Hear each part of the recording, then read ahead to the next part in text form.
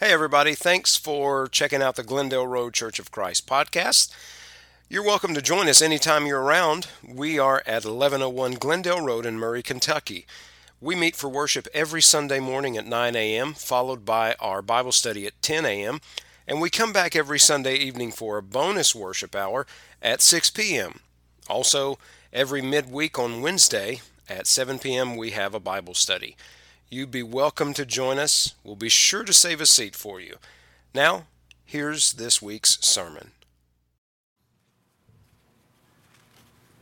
Our reading this morning is from Matthew chapter 22, verses 41 through 46. While the Pharisees were gathered together, Jesus asked them, saying, "What do you think about the Christ? Whose son is he?" They said to him, "The son of David." He said to them, "How then does David in the Spirit call him Lord, saying, 'The Lord saith to my Lord, sit at my right hand till I make your enemies your footstool?' If David then calls him Lord, how is he his son?" And no one was able to answer him a word, nor from that day on did anyone dare question him anymore. You can be seated. I hate to remind you every time I get up that I am sober, but I am. I don't always walk where I'm aiming. I appreciate so much the opportunity to be here today and to worship with you and to be asked to speak. And I hope and pray that what we study this morning will be beneficial to all of us, honoring to the Lord, and help us to appreciate just a little bit more the uniqueness of the only begotten Son of God. The only begotten Son of God. Now, this room has many sons and daughters of God in it right now. But Jesus is the only unique, inimitable, one-of-a-kind Son of God.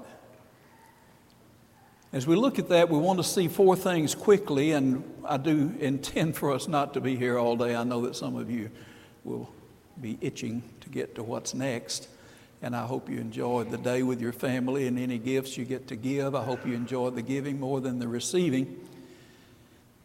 But when this question was asked in Matthew 22, Jesus has just finished a confrontation with the Sadducees. Now, it wasn't unusual for the Sadducees to confront him, trying to catch him in something. And so they give him a what if on the Old Testament rule of the man who dies,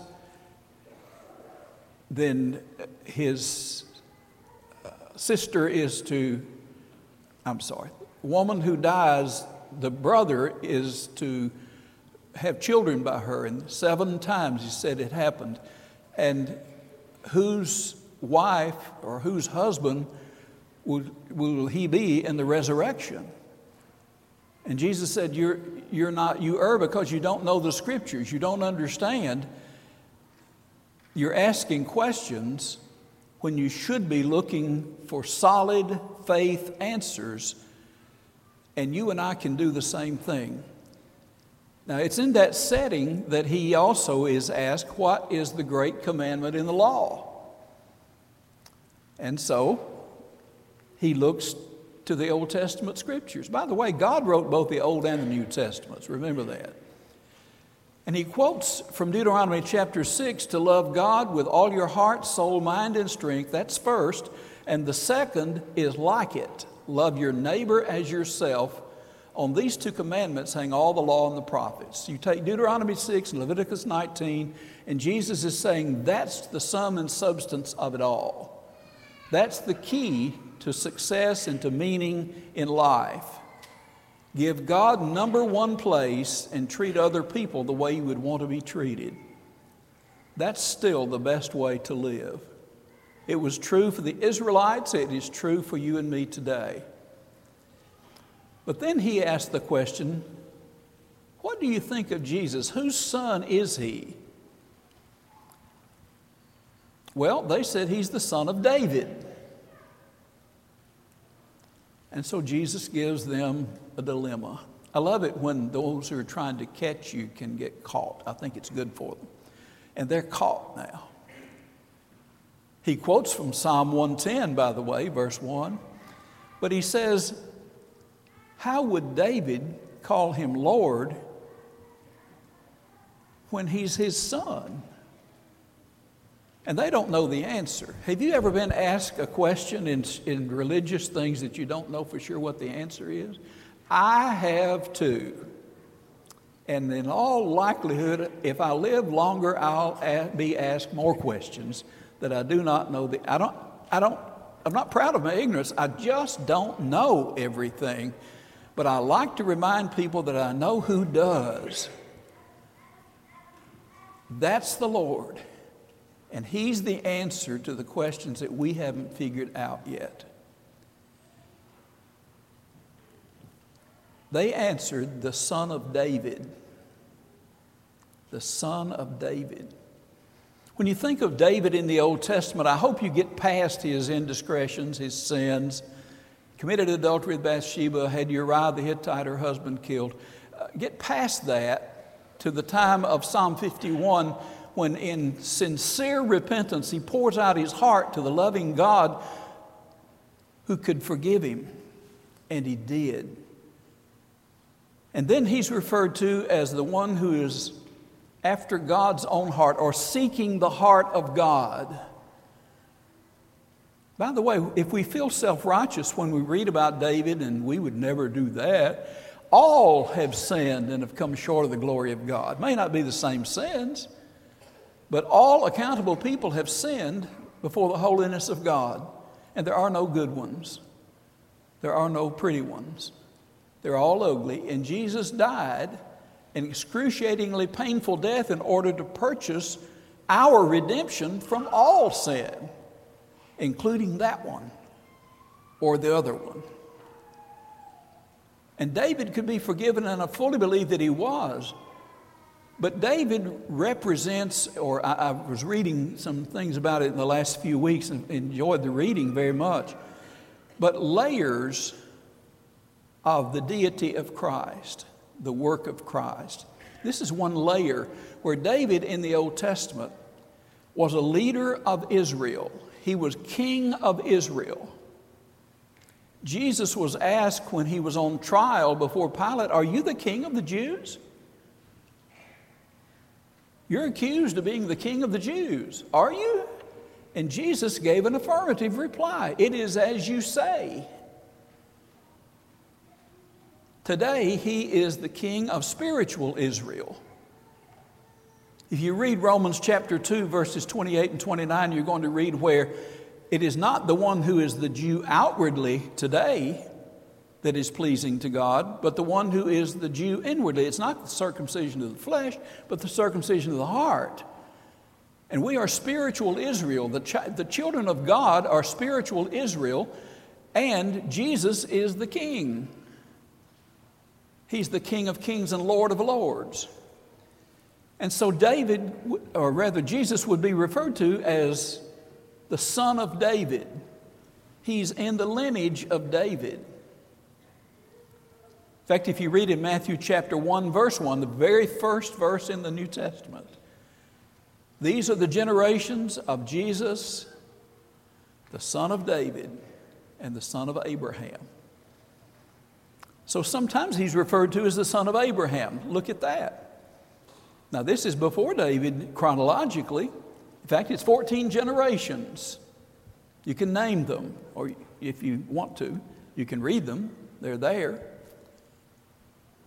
But the son of Abraham is the one who came to fulfill the promise that God made to Abraham in Genesis chapter 12. Abraham, in your seed, in your coming generations, all nations of the earth will be blessed. And so Jesus is the son of Abraham. In that sense, he had a relationship with a promise made to Abraham.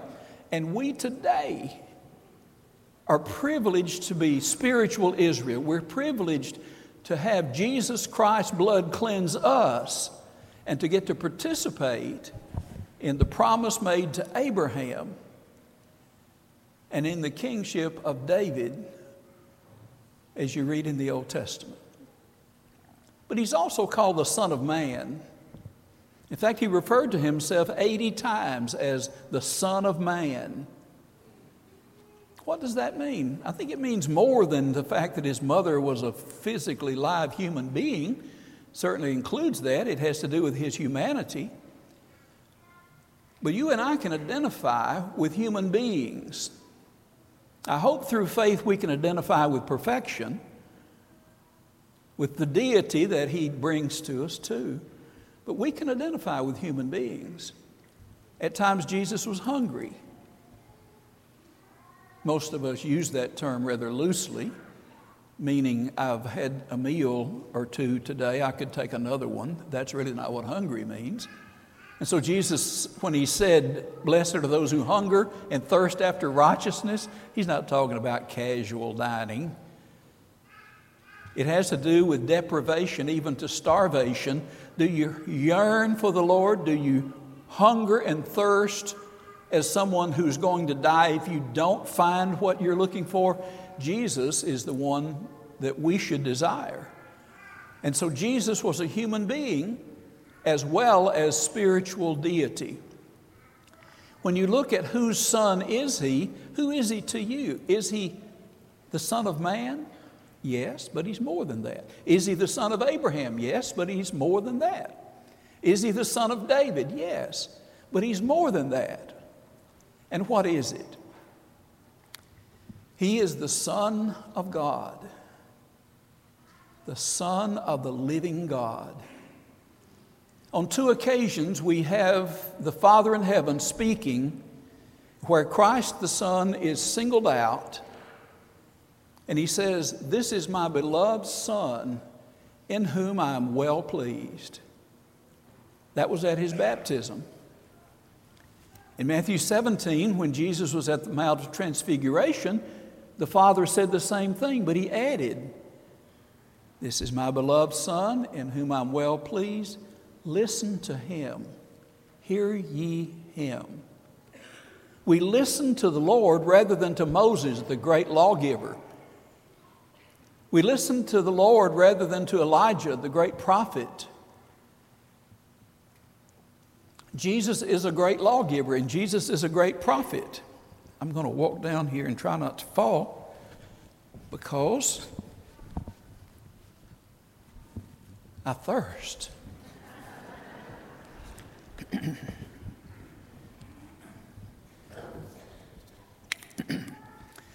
I was pretty sure that when I was about 6 years old, I was going to be a preacher because our preacher always had water to drink. And I never got to have any. I tried it one time, went out to get a drink of water because I was so thirsty. My dad did not ever want that to happen again. And it didn't until just then. When you think of Jesus as the beloved Son of the Father in whom he was well pleased, it's a cordial term, but it's far more than that. What you're finding is that Jesus was God manifested in the flesh. Somebody would say, well, I don't understand that. Well, I don't understand all about it. But I don't need to be afraid of what it says. I need to understand John chapter 1, verse 1, in the beginning was the Word. That word means revelation. In the beginning was the Word was with God, and the Word was God. Verse 14, and the Word became flesh and dwelt among us, and we beheld his glory. The glory is of the only begotten of the Father, full of grace and truth. Jesus is the living Word of the living God. 1 Timothy chapter 3, verse 16. Without controversy, great is the mystery of godliness. God was manifested in the flesh. God was manifested in the flesh.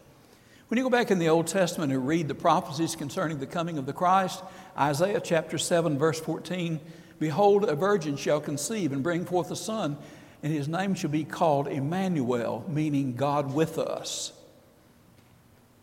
When we come to the New Testament of Matthew chapter 1, that verse is mentioned. And the explanation to Joseph, who does not understand the pregnancy of Mary. But the angel of God is explaining it to him. What is happening is in fulfillment of the prophecy of Isaiah. Behold, a virgin shall conceive and bring forth a son, and you shall call his name Jesus, for it is he who shall save his people from their sins. Jesus is God with us. You don't have to be a great scholar for interpretation to see that. Isaiah 7:14 says, God with us. Matthew 1:21 says, Jesus, Savior, Deliverer. Stop and think about it for a moment. Excuse me. What we're seeing is the same thing that Thomas finally declared in John chapter 20 after the resurrection of Jesus. Thomas missed the first Lord's Day evening of Jesus' resurrection. But Jesus appeared to the ones who were there.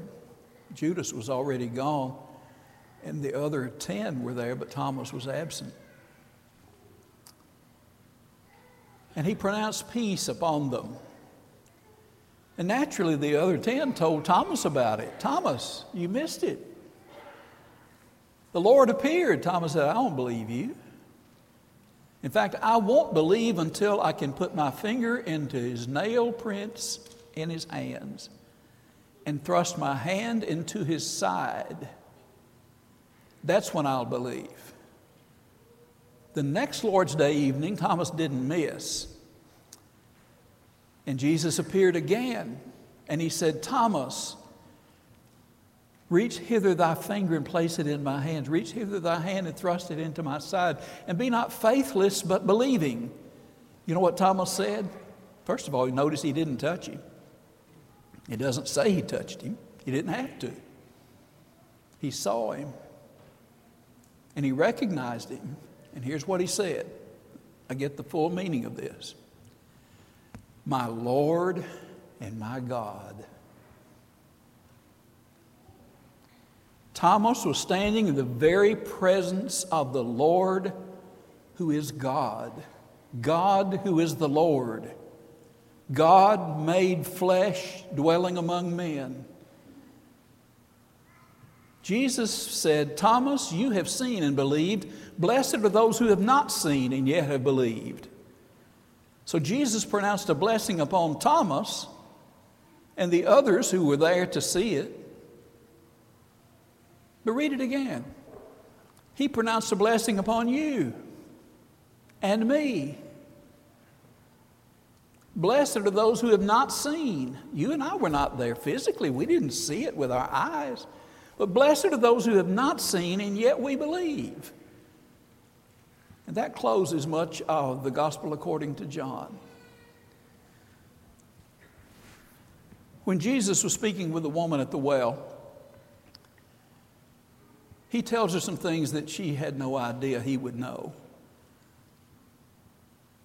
And finally, in her amazement, she said, Sir, I perceive that you're a prophet. And so he said, Go get your husband. She said, I don't have a husband. Jesus said, You've answered correctly. You've had 5, and the one you're living with is not your husband. She said, We worship in this mountain. That's Mount Gerizim. That's where the Samaritans worship. And you Jews worship at Jerusalem. And Jesus is saying, the time is coming when in this mountain nor in Jerusalem shall you worship. Because God is spirit, and those who worship him must worship him in spirit and in truth. And the woman said, We know that Messiah is coming. And when he comes, he'll tell us all things. Get this. And Jesus said to her, I who speak unto you am he. Jesus said to the woman at the well, I am the promised, prophesied Messiah. Did he tell the truth? If he didn't tell the truth, he takes his place with all the liars and the fakes and the hypocrites who've ever come before him or since. But if he told the truth, it means everything to us with the understanding of being a child of God, Jesus being the only begotten Son of God. Because Thomas could refer to him as my Lord and my God. Go with him to the synagogue in the city of Nazareth where he grew up. He reads from Isaiah chapter 61. The Spirit of the Lord is upon me and has anointed me to preach the gospel to the poor, to bring sight to the blind and freedom to the captives.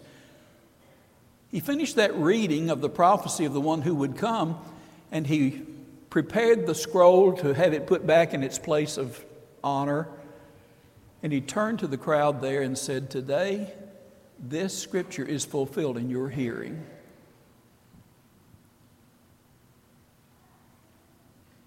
Now, when he said the same kind of thing to the woman at the well, she went and told everybody in town about him, and many believed on him. That wasn't the response he got in Nazareth.